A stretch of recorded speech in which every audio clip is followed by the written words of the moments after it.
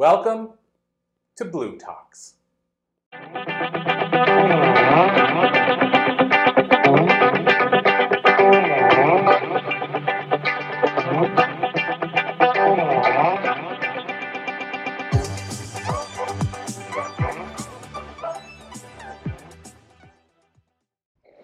Did you know that suicide is the second cause of death of teens? Let that just resonate for a minute. These are our babies. These are children who've hardly had a chance to live in life, and they're already taking their own lives. Well, you might say, oh, well, that doesn't impact me because, that wouldn't happen in my family. And I'm sure that some of those families who lost children to suicide would have said the same thing, that they would never have thought it was going to be their child.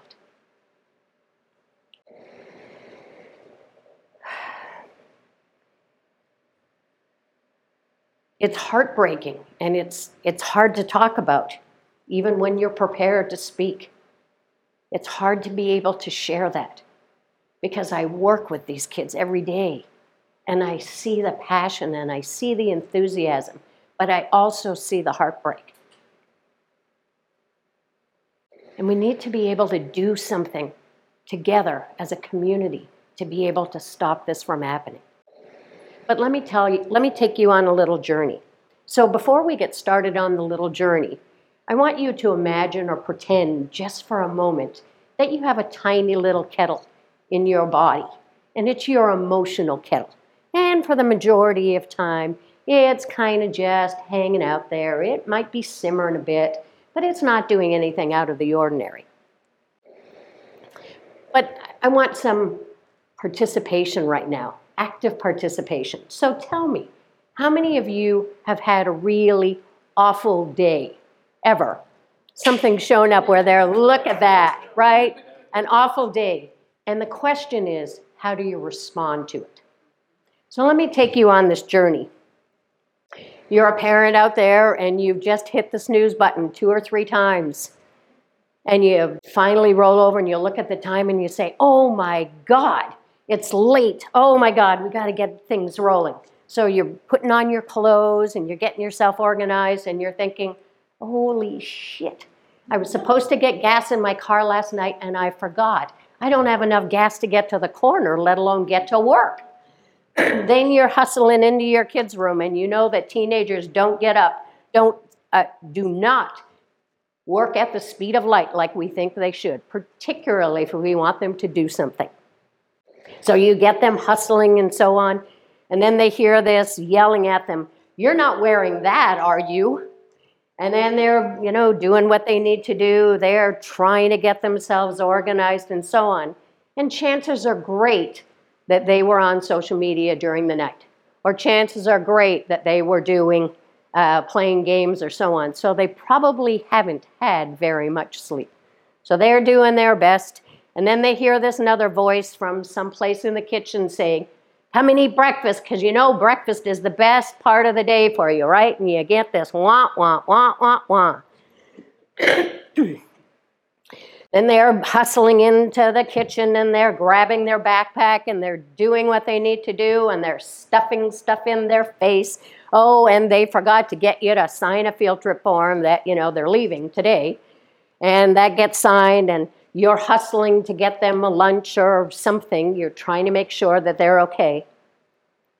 And they're grabbing their backpack, they pull on their hoodie, and they're on their way out the door, and you say, because you've been doing lots of yelling, and it's not been a pleasant morning, and it's been pretty frantic, and you say, just on the way out the door, you know what?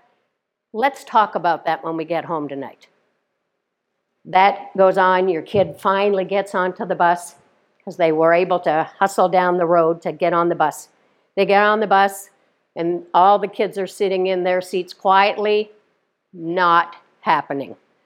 There's lots of stuff, chaos going on. The kids are chatting in the back and there's hats flying and all kinds of stupid things that your kid doesn't normally get engaged with on the bus.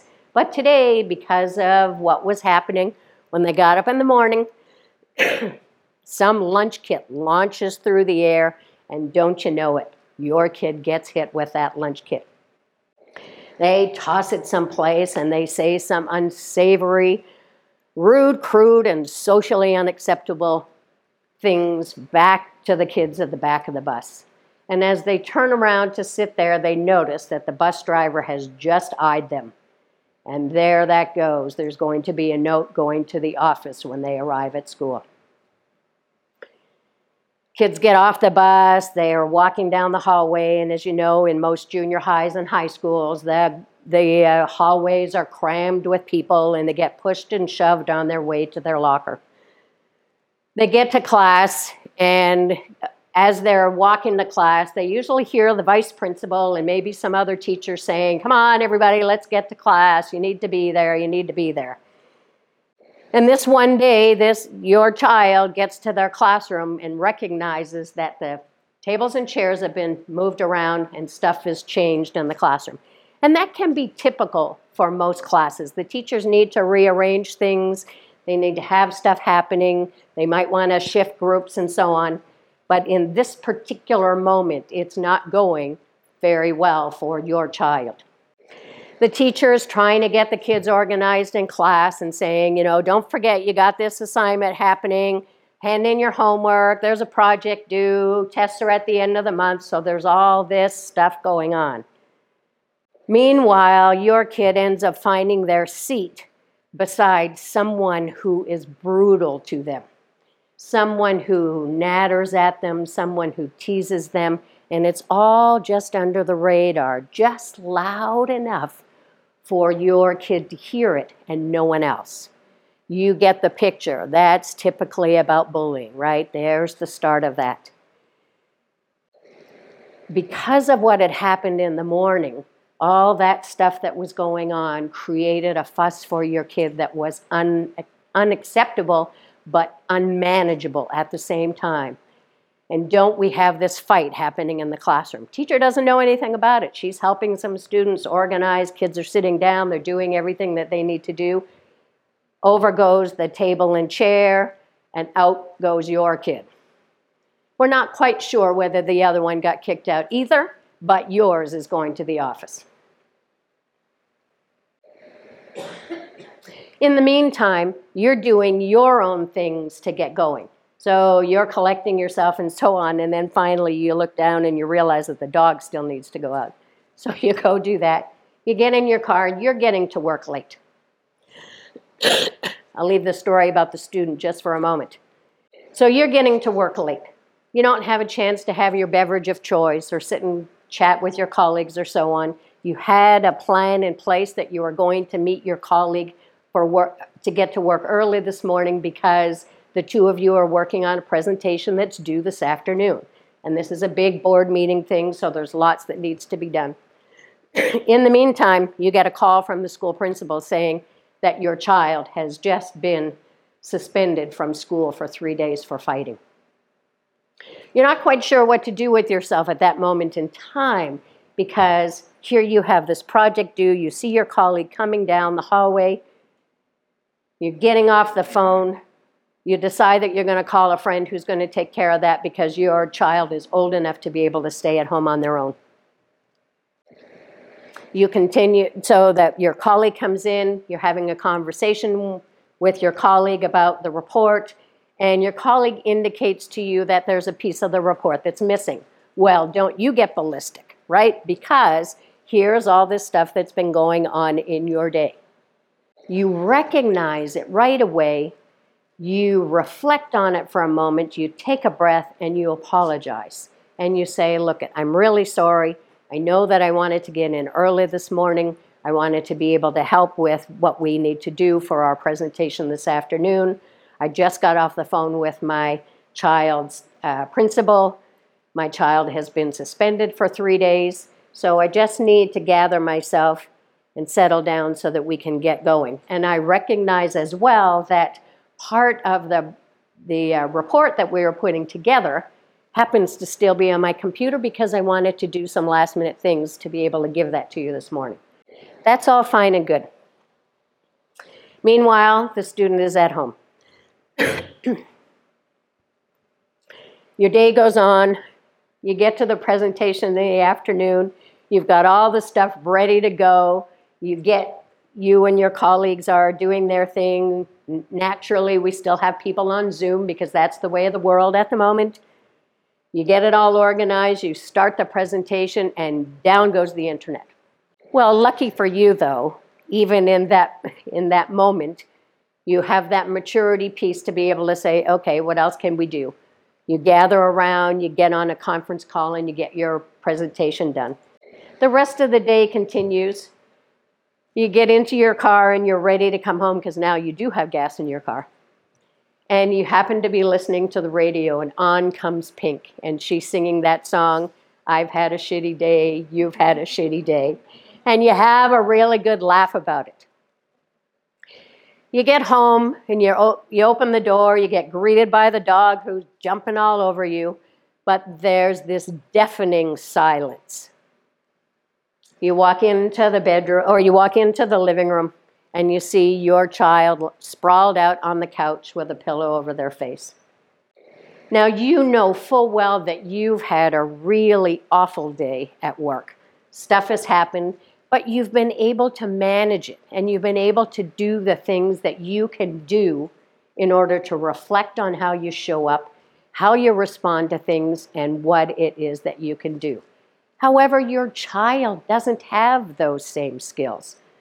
And so when you go in and you sit down, you can reflect at that time that you said to them, let's talk about it when we get home, so that we can do things differently, so that we can have mornings work a little bit differently, and that everyone can contribute to the conversation and making things work. So you begin to have conversation with them.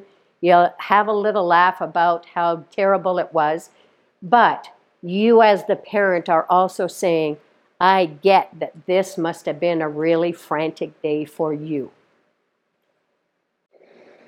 So here we are in this situation. The parent then says, so tell me what happened. Tell me what happened today that got you into this place.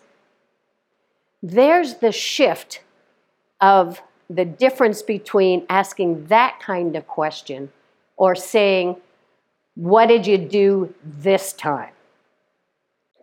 So I want you to reflect back to the beginning of the story when the parent said, let's talk about it. Okay, I gave you a good news story here because they settled it out in the end.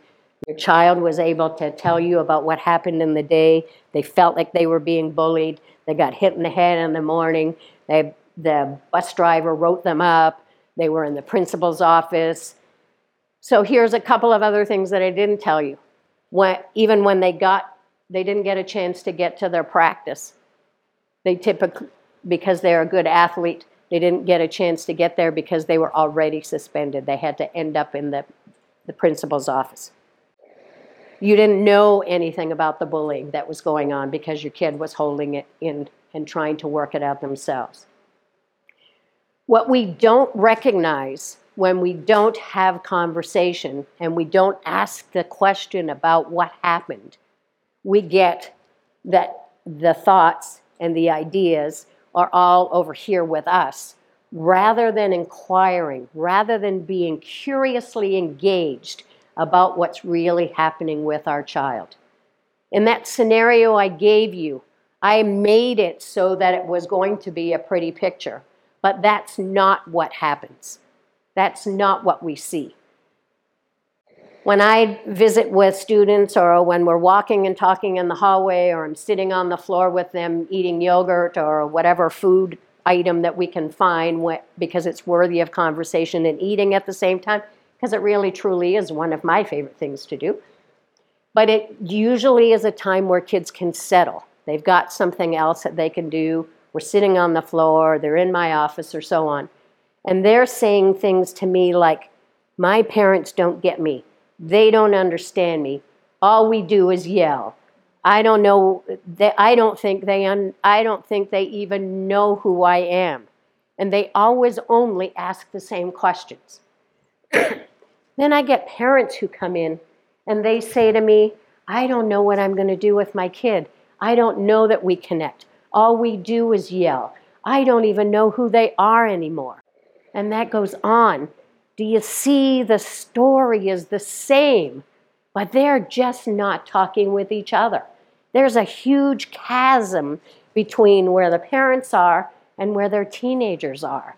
And what I want to do, and have communities be able to do it, is bridge that gap, that chasm, so that we have the opportunity to get these kids doing wonderful things and moving forward and being resilient and being able to do what they want to do and move forward in their lives. But we have the statistic that I gave you because it's being ever more present. Kids don't have the skills. They don't have the experience. They don't have the strategies. We have kids as young as 8 and 9 years old who have taken their lives. And that's in the recent past. That's in Canada and the United States.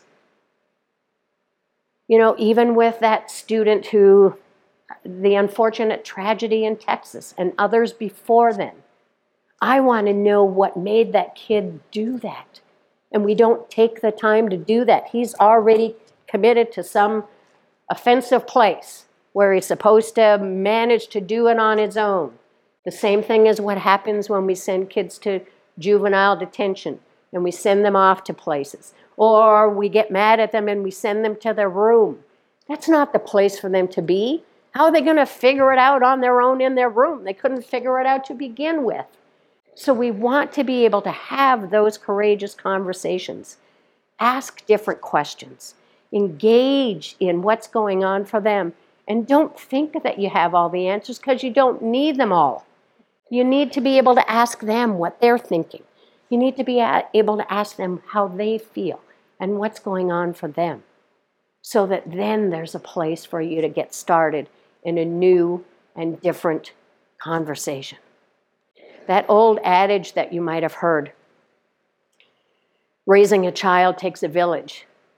Well, that village needs to start with family. Thank you.